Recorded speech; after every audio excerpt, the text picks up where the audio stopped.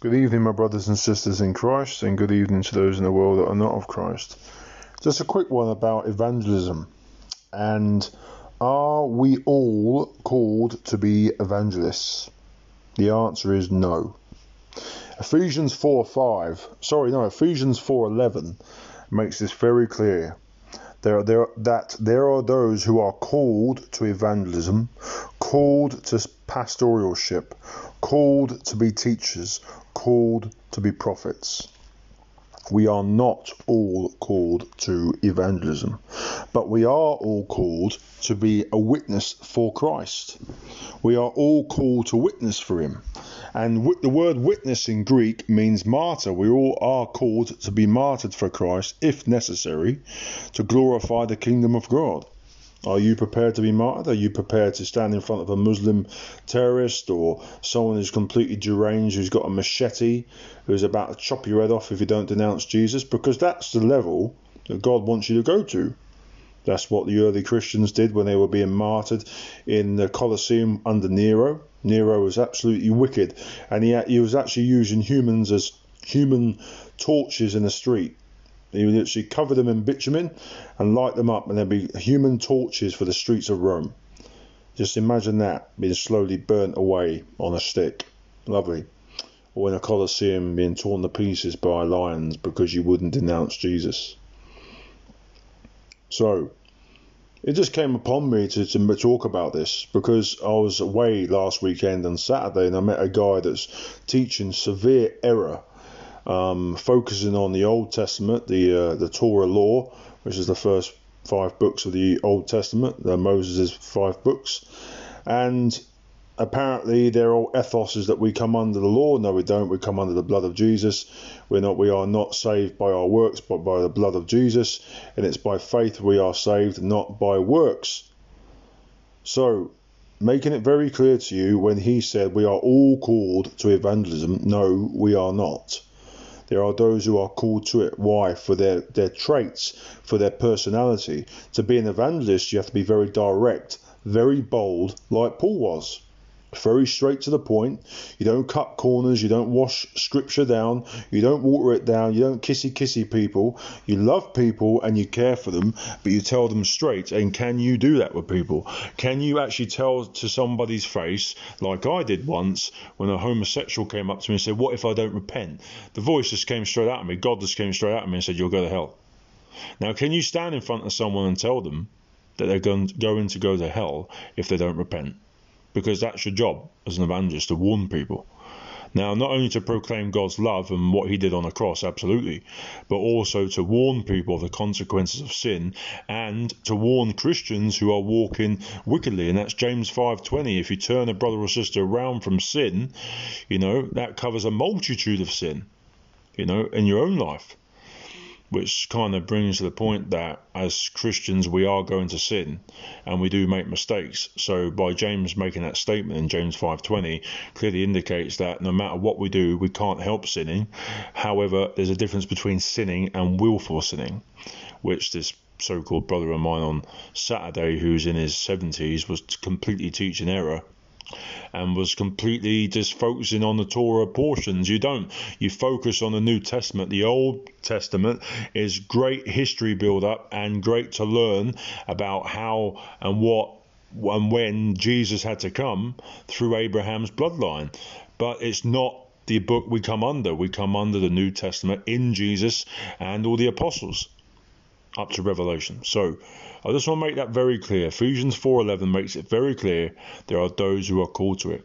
There are those who are called to be part of the elect, which are specifically chosen for specific roles, i.e. like Paul, and I know I'm part of that, and I'm not boasting on myself, I'm boasting on Christ, because I can carry that word forward into any situation. And my heart is to go home. My heart is to be at my Lord's side right now. If he came to me right now, I'll be gone in a heartbeat. That should be the heartbeat of any Christian, to be with the Lord first. He said you'll have to give up everything for me. To walk after me, to be my disciple, you'll have to give up everything and everyone. That's in Luke 17, Luke 21, 22. And other books as well, Matthew, Mark. You'll have to give up everything for me to be my disciple and everyone. And that is the devotion that God needs. Now, not everyone is called to be a teacher, a pastor, an evangelist, a prophet.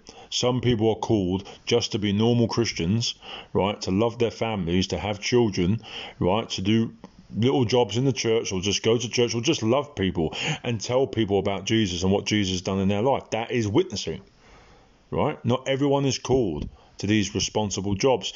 And, you know, sometimes in my life, I think I don't want the responsibility because there's too much to get wrong.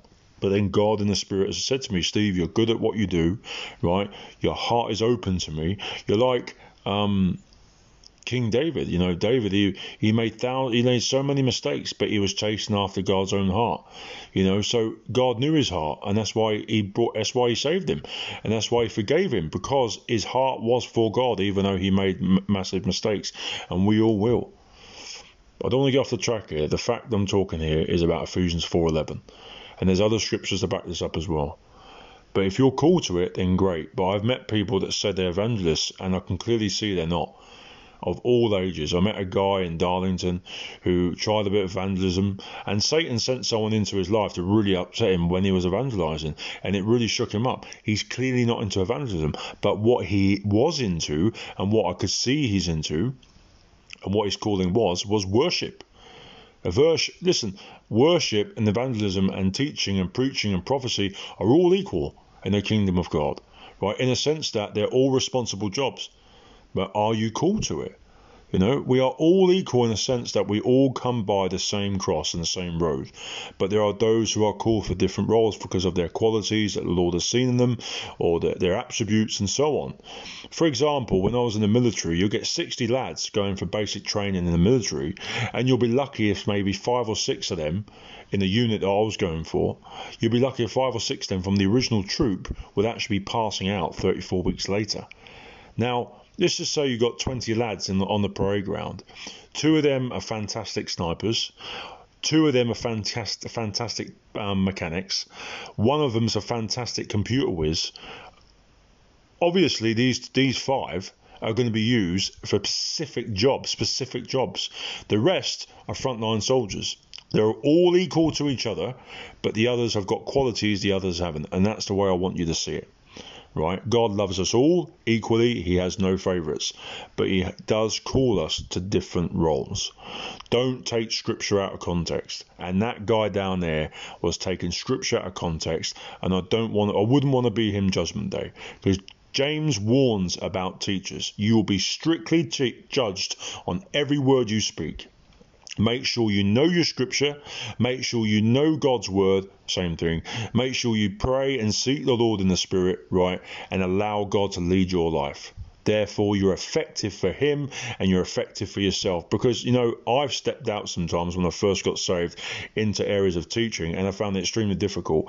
And I didn't know what I was talking about. And the Lord said to me in prayer, no, your qualities and your calling is evangelism. And evangelism is a form of teaching and preaching, right? So as an evangelist, nearly 4.5 years in, you know, I know a lot about scripture in the Old and New Testament, but I've still got loads to learn, right, in many levels, and we all have. So if you ever meet anyone in their 60s and 70s, they're still learning.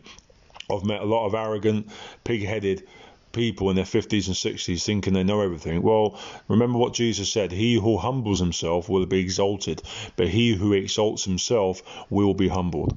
Right? God is not interested in the big head in the kingdom of God. That person who thinks a big head theologian down here that knows everything, when he gets to heaven, he'll be serving cups of tea for the rest of his life, for all eternity. That's basically how you've got to see it as, because what God wants to see down here is how much you can humble yourself. Jesus said it, he who humbles himself like a child will be the greatest in the kingdom of God.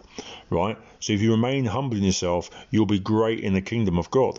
Right? In the kingdom. So in other words, in eternity in heaven, when you come back to this earth for Jesus' 1,000-year reign, God will put you in charge of a country because he knows he can trust you, right? But if all you seek down here on earth was power, like some of these American pastors, all they care about is their money and power, he will not give you that position of authority or responsibility, because you're a danger, you know? You still get in, but you're not going to get the rewards. Remember what Jesus says about the gold, silver, and what's it called? The jewels, the rubies, the gold, the silver. When they go through the fire, they will withstand the fire. But if your works are rubbish, like wood, hay, and stubble, it will burn, and you'll just be skipping through the flames. Now, no one wants that. So, I'm going to cut this now because it is late, and I only wanted to make it quick. We are either called to evangelism, pastoralship, teaching, or prophecy, or we're not. Don't take scripture out of context. But we are all called to witness for Christ. And in Greek, that means martyr. We are called to be martyred if necessary. Because if you're walking with Christ, you'll have no fear of death or anyone, because the Spirit is always with you. I pray in Jesus' name that all of you are safe, that I love you all in Jesus' name. And this message, Lord, touches the hearts of those who are seeking you. And I pray for those hearts out there, Lord, that serve you greatly in Jesus' name. Amen. God bless you all. Bye.